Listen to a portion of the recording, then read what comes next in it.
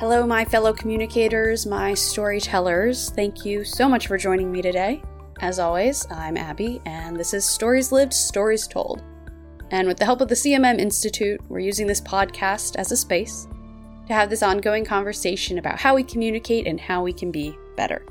Because when we communicate better, our relationships get better. Our mental health gets better, our society gets better, our work gets better, our lives get better. We do this by using the communication theory Coordinated Management of Meaning, or CMM, and bringing the tools, language, and knowledge that this theory offers into our everyday lives so that we can actually put it to use with the goal of creating better social worlds for ourselves. So with that, let's begin.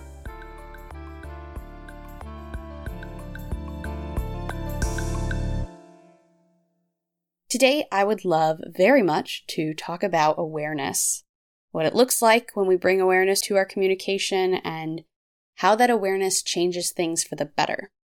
We have to talk about awareness, right? Have a whole episode about it because I think it's safe to say that most of the time we exist on autopilot. It's easy to do, we just fall right into it, especially if we're in patterns that we've been in for a long time or relationships that we've been in for a long time. You know what you do, you know what the other person does, you know what to expect out of any interactions. And so, for the most part, you could make it through your day, your week, your year, your life on autopilot. And really, you could probably be just fine. But fine isn't our goal. We're trying to make better social worlds. So this is something we want to question and explore a little bit deeper. And in my mind, even just bringing awareness to the fact that you usually are on autopilot is like step number one. That's the place to start. So if we're not on autopilot, then, what are we? We are aware. And I think the other part of that is we are present and we're actively engaged in the conversation that we're in, the relationship we're in, the space we're in, whatever it is. You are making choices about how you show up in that rather than falling into old patterns. So getting out of autopilot is about being really present and being really tuned in. And I want to make sure I say this early on in the episode is that to me, the connotations or, what the word awareness means, the other layers that are there is that awareness is something that is non-judgmental.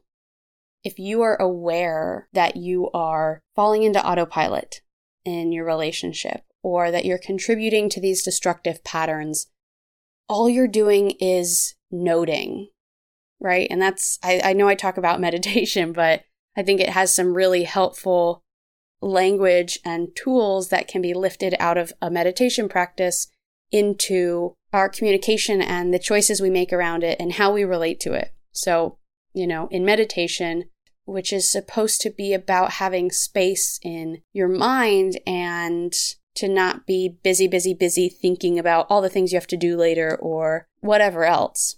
That's not an easy thing to do. So what you do is you note when you are trying to meditate and you realize, oh, I'm thinking about this thing I have to do later, or what I'm going to cook for dinner, or that I need to call my friend or write that email. You note, acknowledge, I'm thinking right now. And you just send it away and try to bring yourself back. So this awareness that we bring to our communication should be a kind of noting, especially in these early stages when you're just starting to bring an awareness to your communication. Because it's hard to say, well, just don't be on autopilot. What does that mean? What does that look like? What's that process? And so it's just, to me, slowly building in an awareness by noting when you are feeling like you're on autopilot or noting when you recognize a pattern. And again, not beating yourself up with judgment when a pattern's not going how you want or you wish you could have shown up differently in a relationship, but just acknowledging. So I think the other words that I would use around awareness and as part of this whole conversation is that it's bringing awareness, and you could also say that it's recognizing or acknowledging or noting different ways that you show up to your communication. Being present, choosing to be present instead of being on autopilot. I think those are all good words to use and ways to think about it.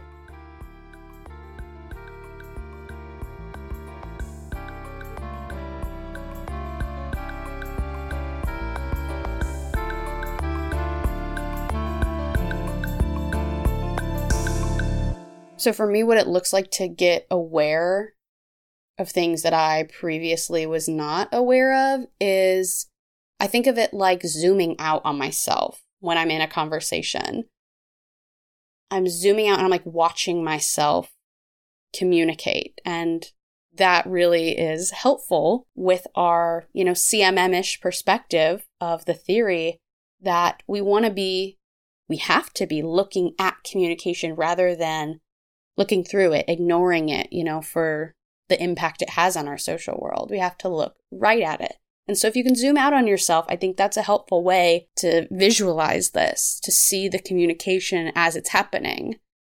So if you can zoom out on yourself and bring awareness to the choices you're making, that sets you up to start making different choices. I think part of being on autopilot is forgetting that you even have a choice. You're so used to doing the same patterns or making the same choices over and over and over again that you forget that they were a choice in the first place. They're just second nature. So if you can bring awareness back to those patterns and those original choices that you made, you can question them better and ask, if they're actually working for you, if those are actually the patterns or the choices you want to be making. So turning yourself off of autopilot, bringing awareness, allows you to start making different choices. And you lose that when you're on autopilot. So I think the major places that we have to put awareness around our communication is an awareness around our choices and the fact that we have a choice, an awareness around our role in the creation of our social worlds, an awareness that we're even existing in a social world, and awareness around the context that affects us. So if we talk about looking at communication instead of through it, I would say that's an act of awareness. You're bringing awareness to something you were ignoring before. And so I think that's the place to start, of seeing this whole process as a practice in bringing awareness to communication, not just, your communication, but communication as a force in your life, in your social world, in your relationships in general. So bringing awareness to your communication and to the role of communication is this practice of acknowledging, noting, zooming out on yourself to see what communication is going on in a moment. And again, that includes, so many things if you're going to break it down. But it starts with an awareness about communication, of saying to yourself, communication is happening right now. What am I communicating to this other person? What are they trying to communicate to me? What does our communication look like? Are we effective in communicating? Am I getting my point across? How do I need to change my communication to better get my point across?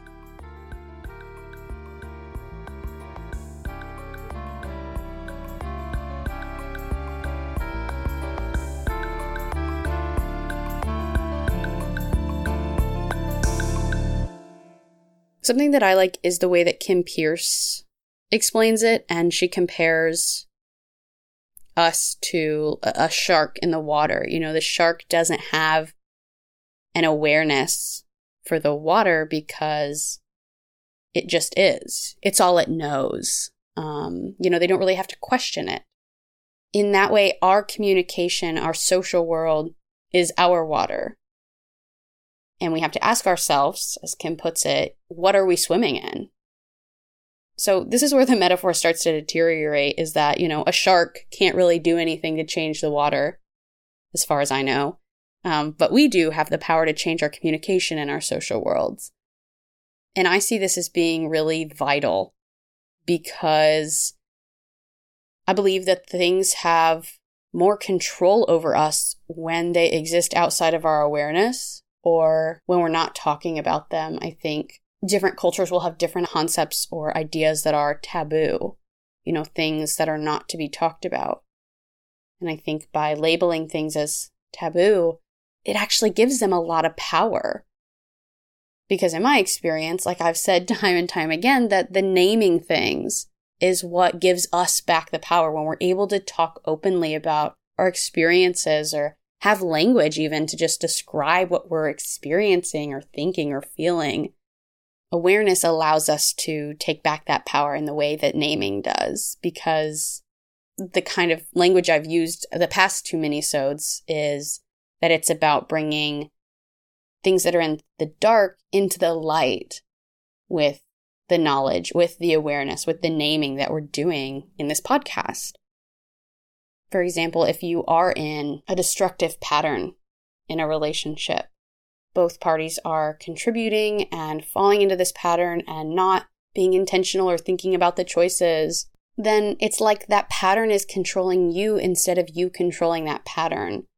We talk about unwanted repetitive patterns, or URPs in CMM. And it's just this, like exactly what we're talking about, that a lot of times when you start to bring awareness to your patterns, to your relationships, if you look back, use, any of the models that CMM offers, but especially something like the serpentine model, and you can map out a conversation and see, you said this, so I said this, so you felt like you had to respond this way, so I felt like I had to respond this way. You can see the pattern that emerges, and you can see where it leads you. And this is what we created because of that.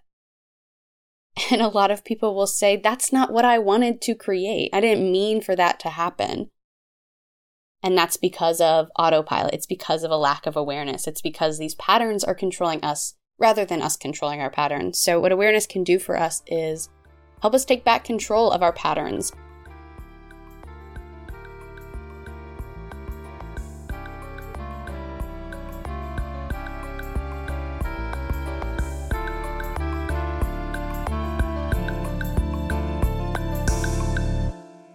Our world, our social world, is so complex.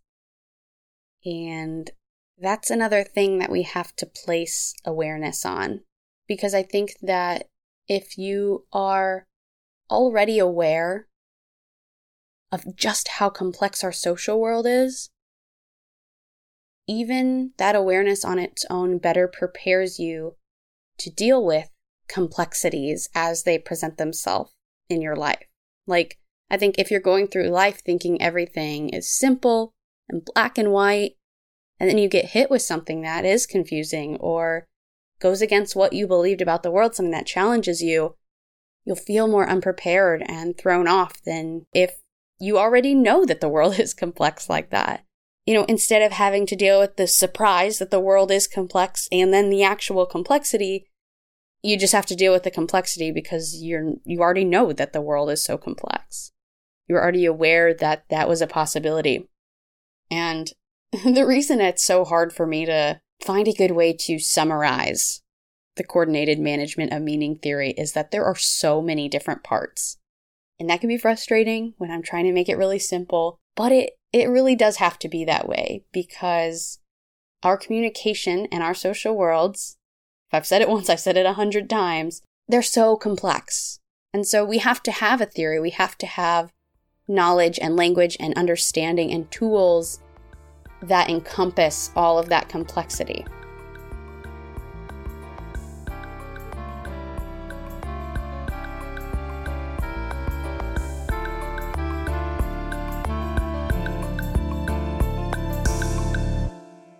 Well, that brings us to the end of our conversation today. But you know that we don't stop there. We're always looking towards our next turn. So today, our next turn is to try to be really, really present in your next conversation or interaction that you have after listening to this episode. And you don't have to beat yourself up if you don't do a perfect job at it. You're practicing. And you're just beginning to bring that awareness. And that on its own is something to celebrate. I think that you have the desire to try to bring awareness and to ask questions of yourself and your communication and to start creating a better social world for yourself. So our next turn is bringing awareness and being present in our next conversations, and also celebrating ourselves for even trying to do that. So we will be back in 2 weeks for part 2 of our conversation with John Burnham. I hope you will join me again for that. First part was an incredible conversation, and I think you'll find the next part of our conversation really fruitful too, something you will surely not want to miss. And again, I now have an email where you can message me, because I would love to keep this dialogue going, because I feel like this should be a conversation between you and me, and so I'd love to hear what you have to say, your thoughts, ideas, feelings, thinkings, all of it. So email me at storieslived.storiestold@gmail.com to ask questions, share any ideas, tell me about your experience listening to the podcast, and I would especially love to hear about any ways that CMM has shown up in your life, or if you've done the next right turn or been able to use anything we discuss on the podcast in your own life. So again, that's storieslived.storiestold@gmail.com, and I'd be so happy to hear from you. Also, be sure to rate and review the show on Apple Podcasts. Follow us wherever you listen, and another next turn for today is to share this episode or any of your other favorite episodes. Bring someone else in your life into this dialogue too. As I've said, everyone deserves to have this information, knowledge, language, tools. Everyone deserves to be empowered by this, because everyone deserves those better social worlds. So please bring some people into the conversation with you. Thank you, fellow communicators, for showing up today. Thank you for being so curious, and thank you for being a part of this conversation. As always, I'm Abby, and this has been Stories Lived, Stories Told.